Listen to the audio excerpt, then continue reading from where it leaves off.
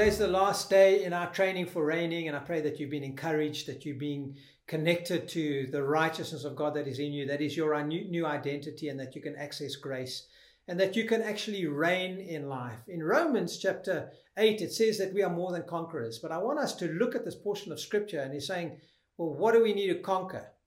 In verse 35 in Romans 8, it says, who shall separate us from the love of Christ? Shall trouble or hardship or persecution or famine or nakedness or danger or sword? As it's written, for your sake we face death all day long, and we are considered as sheep to be slaughtered. There are 9 things here that Paul is talking about that we might have to overcome in life. He's saying trouble, hardship, persecution, famine, nakedness, danger, sword, facing death, considered as sheep to be slaughtered. And then he says in verse 7, no, in all these things we are more than conquerors through him who loved us. See, one of the keys to reigning in life is to recognize if I come against any of those 9 things that he's just described, it's to know that God loves me so much and he hasn't put me in those things.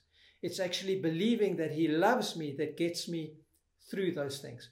For me to be more than a conqueror, it comes by knowing and believing in my heart, God loves me. He's not putting any testing or trial on me. He's not the one putting me into storms or hardship. No, he's the one who always leading me away. He's always giving me a way of escape. He's always the one remaining faithful. He's always the one saying, hey, we're going to get through this storm. We live in a fallen world where we might experience all of these things that Paul has described. But for me to reign in life is not to become a victim to those things, thinking that God is doing this to me. God's not doing it to me. God's the one getting me through those things. And it's when I believe that he loves me that I get through to the other side. He goes on in verse 38.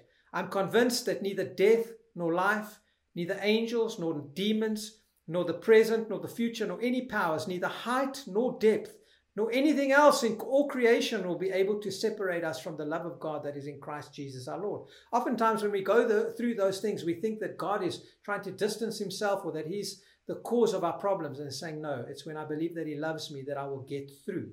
We've always got to recognize that there is a deceiver. There is Satan who is always trying to lie to you. And he's trying to lie to you about God, saying that God is the source of your problems. He's trying to lie to you about yourself, telling you that you're a victim, that you're never ever going to reign in life or be a conqueror. And he's always lying about himself, where he's trying to project himself as being somebody who is good, but actually he is really, really bad.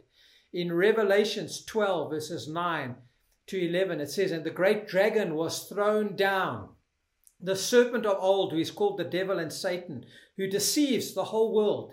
He was thrown down to the earth, and his angels were thrown down with him. The devil is a defeated foe. He's been thrown down. He's a deceiver. He has no longer got any power, and you need to be resisting him and the lies that he wants to deceive you with. In verse 10, it says, then I heard a loud voice in heaven saying, this is God speaking. This is a loud voice saying, now the salvation and the power and the kingdom of our God and the authority of his Christ have come. For the accuser of our brethren has been thrown down, he who accuses them before our God day and night. And they overcame him because of the blood of the Lamb and because of the word of their testimony, and they did not love their life even when faced with death. Man, these are keys to reigning in life. The Bible says this is how I can overcome in life. It says we overcome Satan by 3 things. The blood of the Lamb, recognizing that the blood of the Lamb has been shed. It has purged heaven. It has made peace between God and man. And because of that, we are united with God. And then he says we overcome by the word of our testimony. That's my part. That's where I'm beginning to speak the promises of God. My testimony that I've been made the righteousness of God. My testimony is that I've been forgiven. My testimony is that I have the power of God and the name of God in my mouth, and I can use it. And then he says they love not their life even unto death. It's like I'm going to believe these promises even if I die believing him.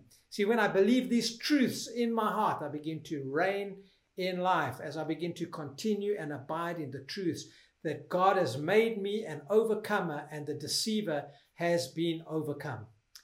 I pray that you've been encouraged this week and that you will reign in life by accessing the promises of God, your true identity, and speaking the truth of God's word and his promises, and you're going to come through the other side. God is not a man that he would lie. Everything that he has promised, when you believe it and speak it, will come to pass. Always know, always believe you are highly favored and deeply loved of God.